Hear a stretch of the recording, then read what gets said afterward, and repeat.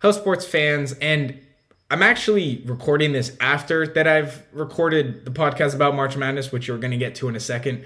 But I felt that it was timely that I say this before and I don't fade away because it's a very serious thing that happened.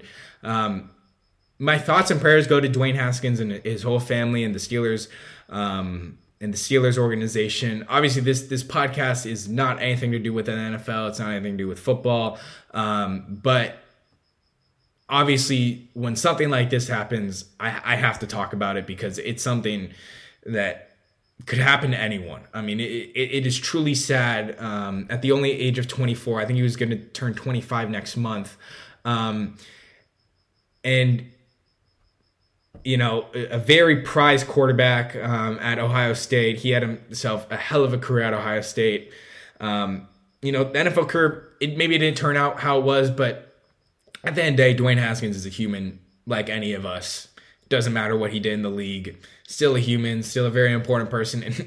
And maybe he struggled in the league, but he was still, like I said, a prolific player at Ohio State. And to even get to Ohio State and even be the number one quarterback at Ohio State, to even be a first-round pick in the NFL, the amount of work that a person has to put into is unbelievable. And there's that's why there's not many people that can do it. And so even to make it to that point, what an athlete in person you have to be for Dwayne Haskins. And so, you know, obviously we all know about the Adam Schefter and his reporting and, you know, the improper way of reporting someone's death. But I just felt that it was important to start this podcast with this because something like that it's bigger than sports. We love the game of football. We love college basketball, whatever it is. But at the age of 24, that is such a young age to, you know, pass that I felt it was important to start this podcast with just sending my prayers and my best wishes to the Haskins family and everyone, the Steelers organization, and everyone that was closely knitted with Dwayne Haskins because it is unbelievably heartbreaking to hear of that story yesterday, and just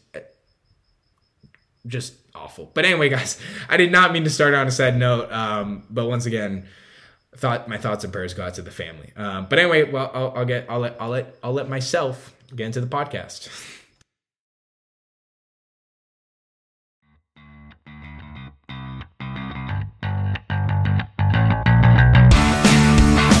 Hello, Sports Box fans, and welcome back to Sports Box. I'm your host, Jude, as always, and we're back and better than ever. And March Madness has come and gone in what feels like almost 2 seconds. I mean, it feels at the snap of fingers that March Madness happened. You know, I was sitting down just a few mornings ago, as it feels, opening my computer, ready to watch the Michigan versus Colorado State game that was going to kick off this 2022 March Madness. And seconds later, I'm watching the final seconds of Kansas versus UNC. I don't know how to explain it. It happens every year, but it happens. But every year, all of us, everyone across America, and hell, maybe some people that don't live in America are filling out brackets. We go to CBS, we go to ESPN, we go to Yahoo, wherever you go to fill out your bracket. Now, I'm a big believer in, you know, depending on how you like your brackets, maybe you do it in a group with people.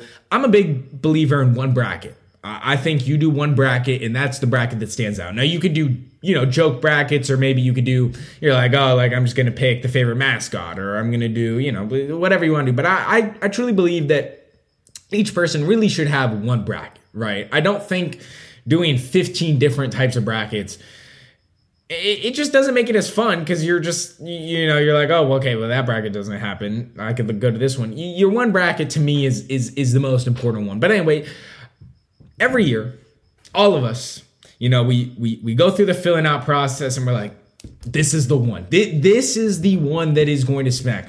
Okay, do we have, and we look through it. We're like, okay, we have a 12 over 5. Need that. You need a 12 over 5. Okay, maybe we have a 13 beating a 4. Okay, we have that.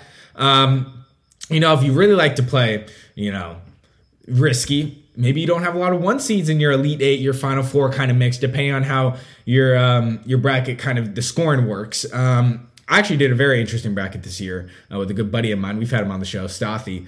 Did a bracket with him and his group, and it was interesting because it really pushed you not to pick the favorable seeds. It basically, depending on their seeding and then depending on how far you have them going, it multiplied the points. So if you took a 1 seed and they made it to like the second round, you're not getting as much points if you were to pick, I don't know, an 11th seed. So So it did push you not to pick all 1 seeds. Now, obviously, sometimes if you really believe that 1 seed is going to win it all, then yeah, you got to go pick that 1 seed because you have a good chance to win, but you get the gist. So every year, we're very confident. We think it's the one, and whether it's the first or second game, our bracket is dead in water, and we're like, man, we got next year.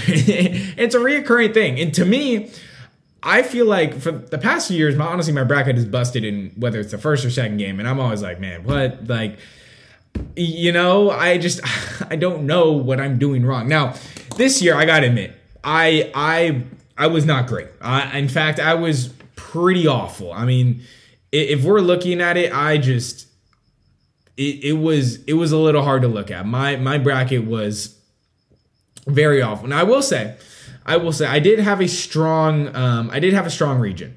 My South region was particularly strong. I got a lot of those games right. My South region was pretty good. The Midwest region and the East region were not. My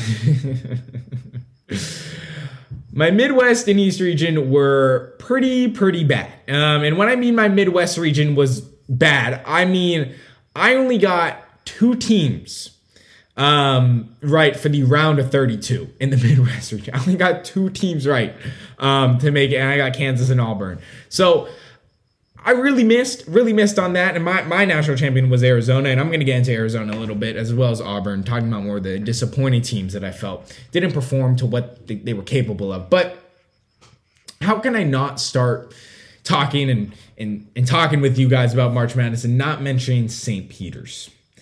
Because unless you were a St. Peter alum, or you go to St. Peter, or you're from Jersey and you know something about the school, or maybe you just watch a crazy amount of college basketball and you know every single school and you know all the details, even then I don't think you would have. But if you picked St. Peter's to beat Kentucky, man, you should go do the lottery, because I guarantee you will win it.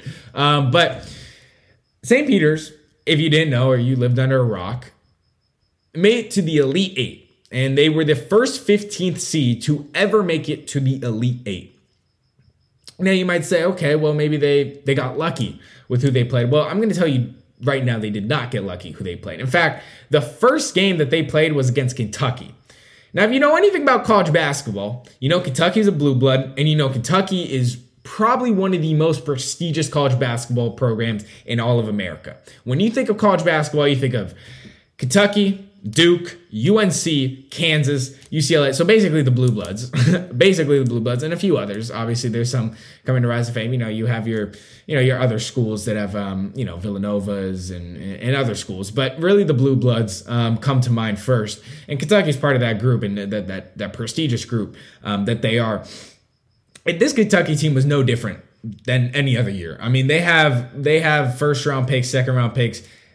They have NBA guys on this roster spread out. I mean, first of all, the guy that leads the charge, Oscar Tshiebwe, was the Nate Smith Player of the Year, and he's most likely, I would say, a first-round pick. I don't want to go as far as saying he's a lottery pick. I'd say he's probably a first-round pick for sure. But they also got guys like Ty Washington, Kellen Grady, Keon Brooks, all guys that will likely hear their name called on draft night. In St. Peter's, with a roster of unranked 2 stars, 3 stars, none of the guys are going to make it to the league. And with their tallest player that, really, or the tallest 2 players that really honestly get play time are 6'7". And that team went on to beat Kentucky, Murray State, and Purdue.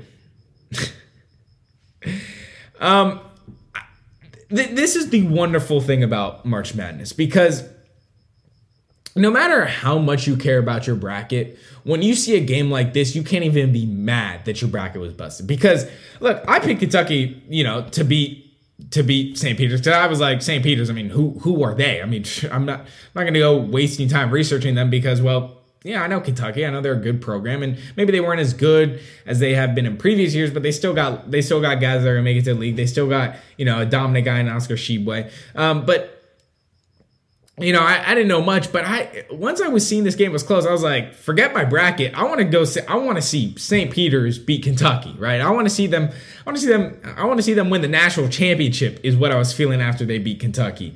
That's truly the great thing. But what makes it even better is the guys on this team and just the story that they've had. And Sheen Holloway, the head coach, who's now going to be the head coach for Seton Hall, after this great run that they've made to the Elite Eight, is just, they were unfazed. And that was, when you watch these games and the 2 and 15 seeds, the 1 versus 16s, maybe even the 3 versus 14s, you really watch these games and you can almost tell that those 16th seeds and those 15th seeds and maybe in those 14th seeds, they just seem defeated. Like they step on the court and they know they're going to lose. And that just was not the case with St. Peter's. And I felt in every game that St. Peter's played in this tournament, maybe the UNC game, they maybe got a little ahead of themselves, but still, regardless, every game, it felt like, okay, this is not a school that only has 2,000 people. This feels like they are in the same level as the Kentucky. When they were playing Kentucky, I was like, yeah, this team is right there with Kentucky. I mean, looking just the way that they held themselves on the court and just played ball, it wasn't like this was, a lucky thing that happened. Luck doesn't happen 3 straight games in a row, and especially against very, very good teams. Murray State had the longest win streak in college basketball heading into this tournament with 21 games. St. Peter's ended that. Purdue has probably a top 3 pick on their team in Jaden Ivey. Completely shut them down, beat them. Kentucky, I've already mentioned them. Multiple NBA guys on that team. Beat them. That luck doesn't happen like that. That's not luck. That's just being better. I mean, that's all it really is. That's not a luck thing. That is just purely being better than the other team. And that's what it felt. St. Peter's stepped on the court and they felt, we're just as good as you guys. And we no matter what, we're going to fight. Doesn't matter. And you still saw that fight in the UNC game. Obviously, the result they didn't like, but still they fought all the way through.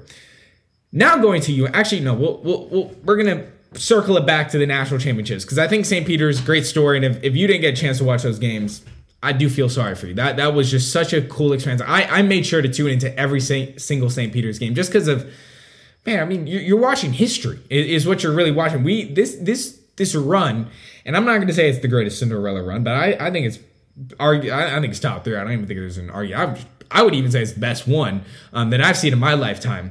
Just for a 15 seed to make the Elite Eight is remarkable. It's something you don't see every year. A lot of teams have paved the road. UMBC, they beat Virginia a few years back. Obviously, they didn't do much in the second round, and that's the other thing. That's the other thing about this St. Peter's run. St. Peter's didn't just come here to beat Kentucky. They came here to win the national championship. And that is what I really loved about this team. Look, we saw Oral Roberts, right?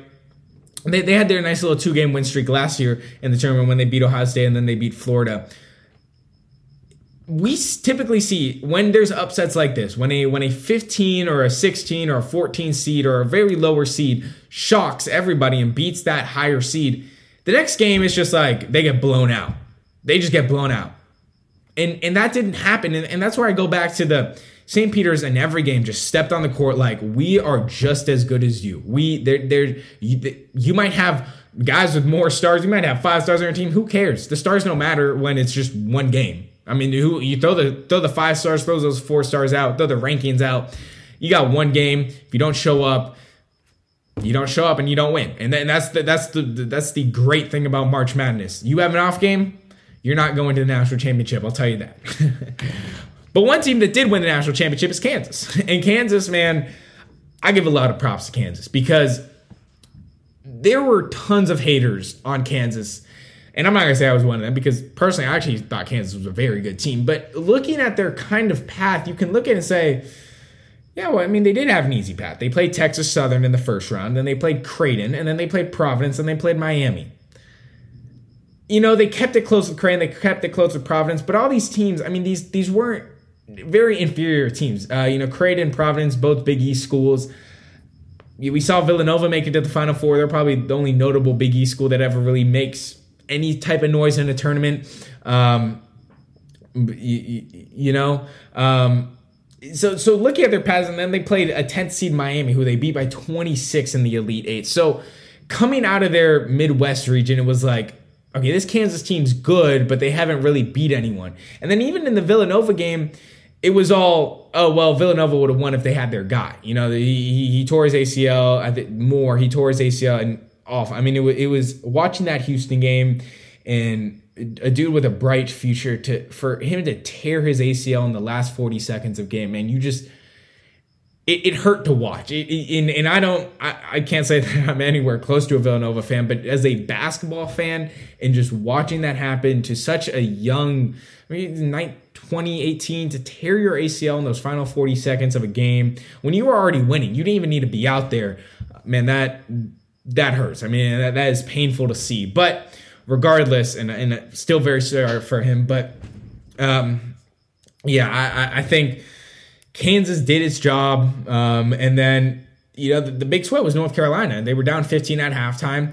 I was watching that game, and you just had to know a run had to come. A run had to come. Kansas could not be cold the whole game.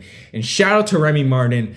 I think he was perfect from the field in the second half. I mean, the step back three he hit on Baycott was, man, it changed the game. You could just feel it. And that brings me to my next point. The atmosphere of college basketball is what was missing last year. And there's no doubt that last year was a fantastic tournament. You had probably the game of the year between Gonzaga and UCLA with Jalen Sugg ending the hope of many UCLA fans, or I should say all UCLA fans, as he hit the half-court shot to win it.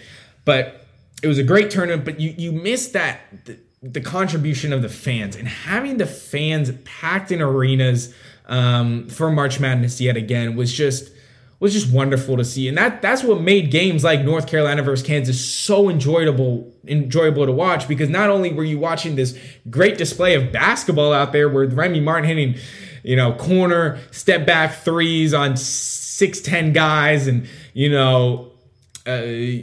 Christian Bond doing his thing, David McCormick doing his thing, all these guys on Kansas doing their thing.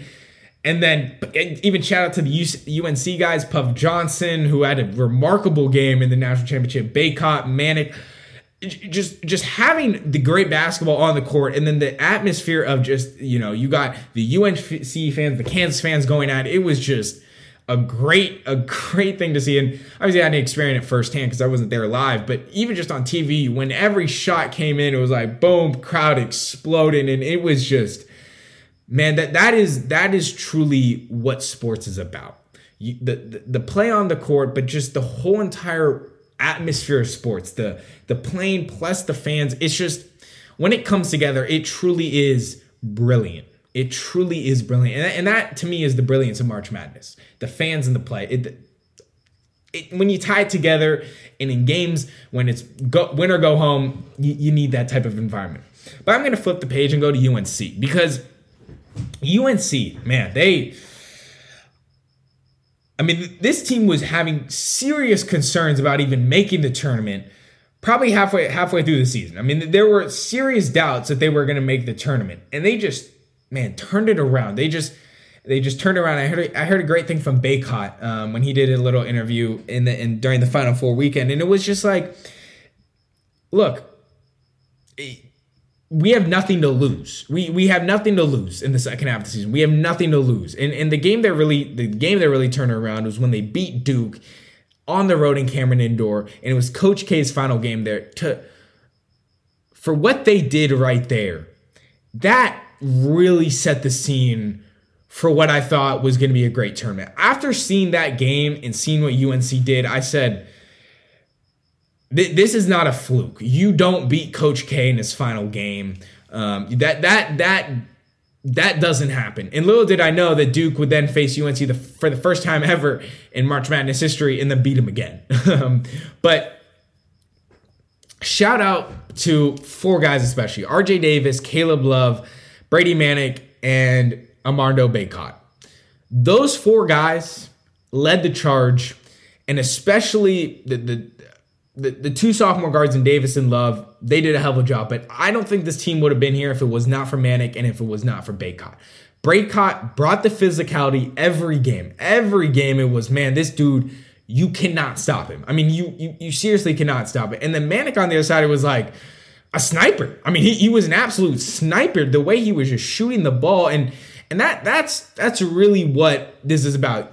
Obviously, Manek, who knows what's going to happen in his career, in his future. Maybe he decides to continue and maybe in hopes of playing in the NBA, or maybe he goes overseas. But it's these type of players who maybe they don't have the name recognition during the season, or they don't have, scouts going crazy over them. But when they have performances in the March Madness, that's just what makes it more spectacular. The guys that aren't huge names. Now, I'm not saying Manek wasn't a big name. He had a hell of a career at Oklahoma before transferring to UNC, but still not a huge name guy to come in and show out. Even guys like Davis and Love, I know they're a little bit more notable. I personally knew them before they went to UNC. But still, guys like that, to really show up in moments like that is what it's all about. But there was a problem with UNC, and I feared this in the national championship. It was their inability to finish games, and that killed them. It absolutely killed them. And the prime example was in the national championship, but in other games, the Baylor game, the UCLA game, they just could not finish those games. And look, if they would have lost to Baylor, we'd be talking about a whole different story with UNC. It would be a whole different story. I mean, they blew a 25-point lead in the second half. Now, should Manek have been ejected?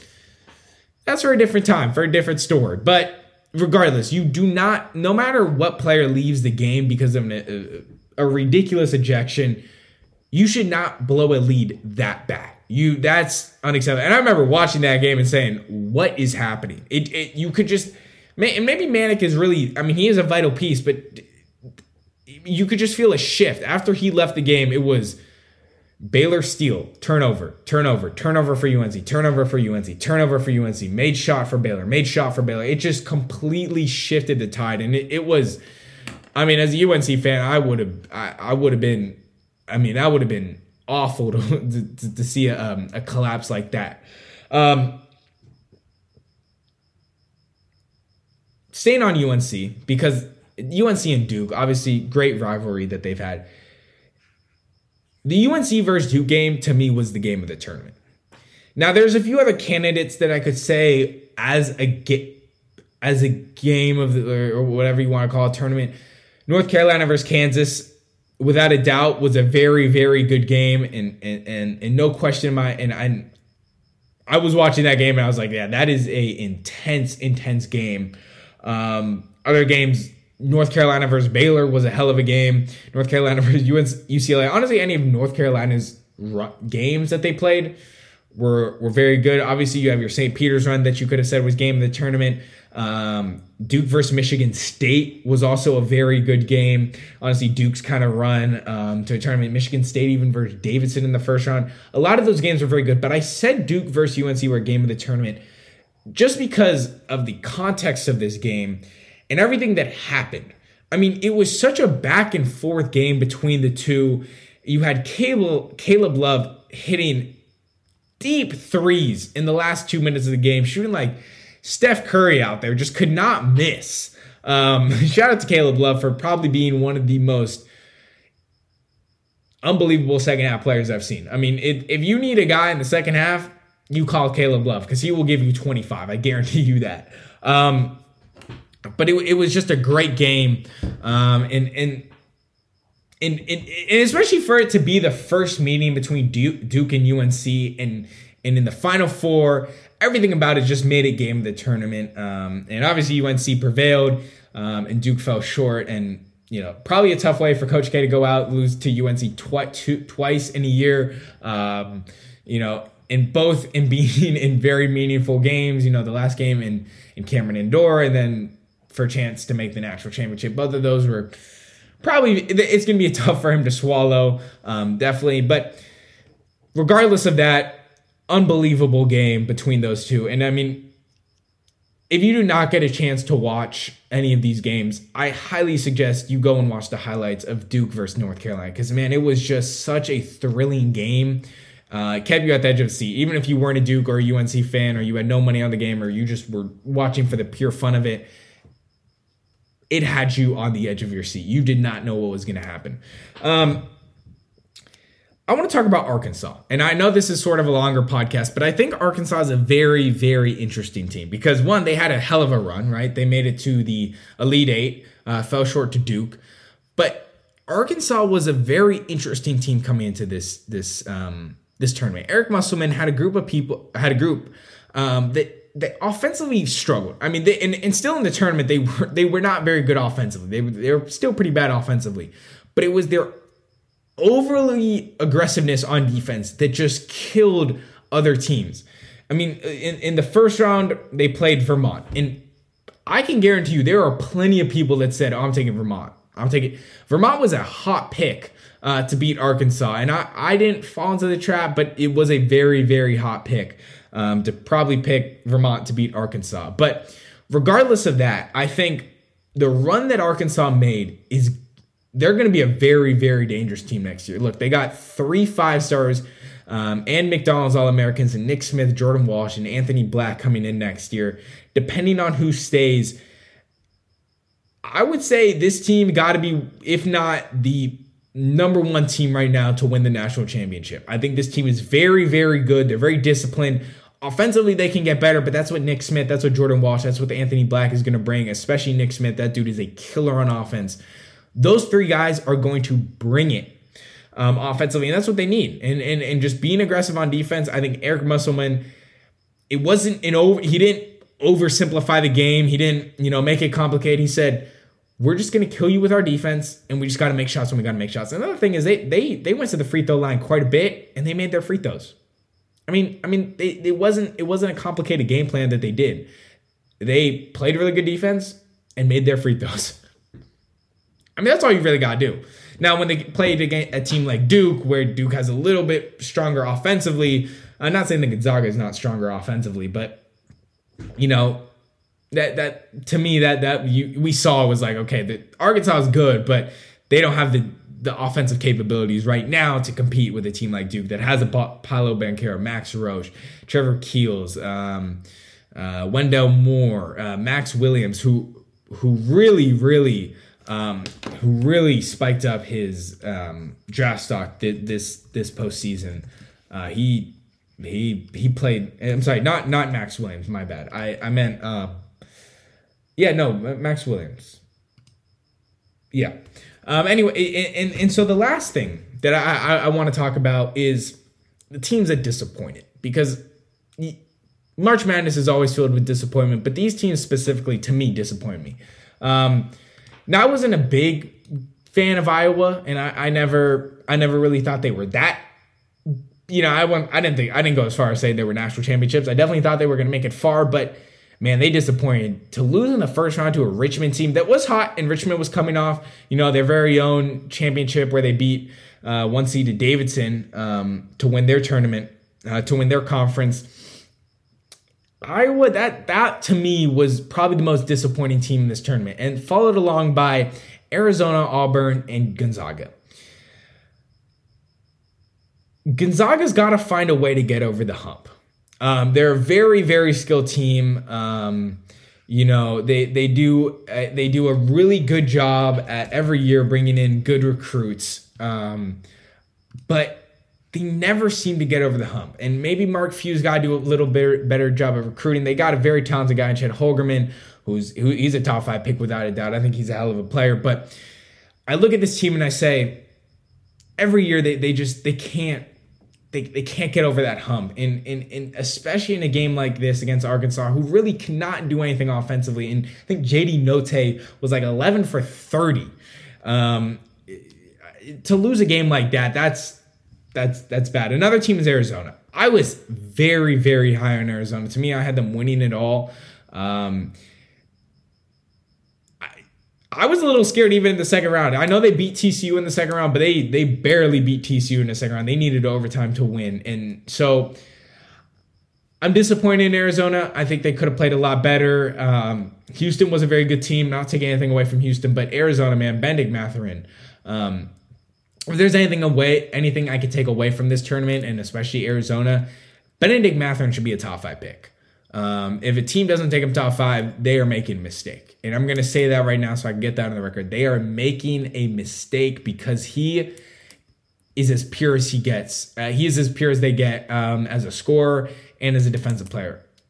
He's going to be a problem in the league, and you heard it here first. Lastly is Auburn. I didn't expect Auburn to go far, but considering everything that they had, Jabari Smith, Walker Kessler, I know their guards struggled, but to get blown out to Miami in the second round, not a good look. Not a good look. The SEC in general, just very disappointing job by the SEC this year. Really, I mean, you did not have a lot of teams in the SEC in general, but Alabama losing in the first round. You had Tennessee only making it to the second round. The SEC really struggled this year, and we saw Auburn being that headliner with, man, you lose to Miami by almost 20. I mean, that's embarrassing. And then you even have LSU losing the first round to an Iowa State. So there it is, guys. There's my 30-minute little rant thing. But thank you guys for joining me. I hope you guys enjoyed. And as always, I'm your host, Jude. Signing out. Peace.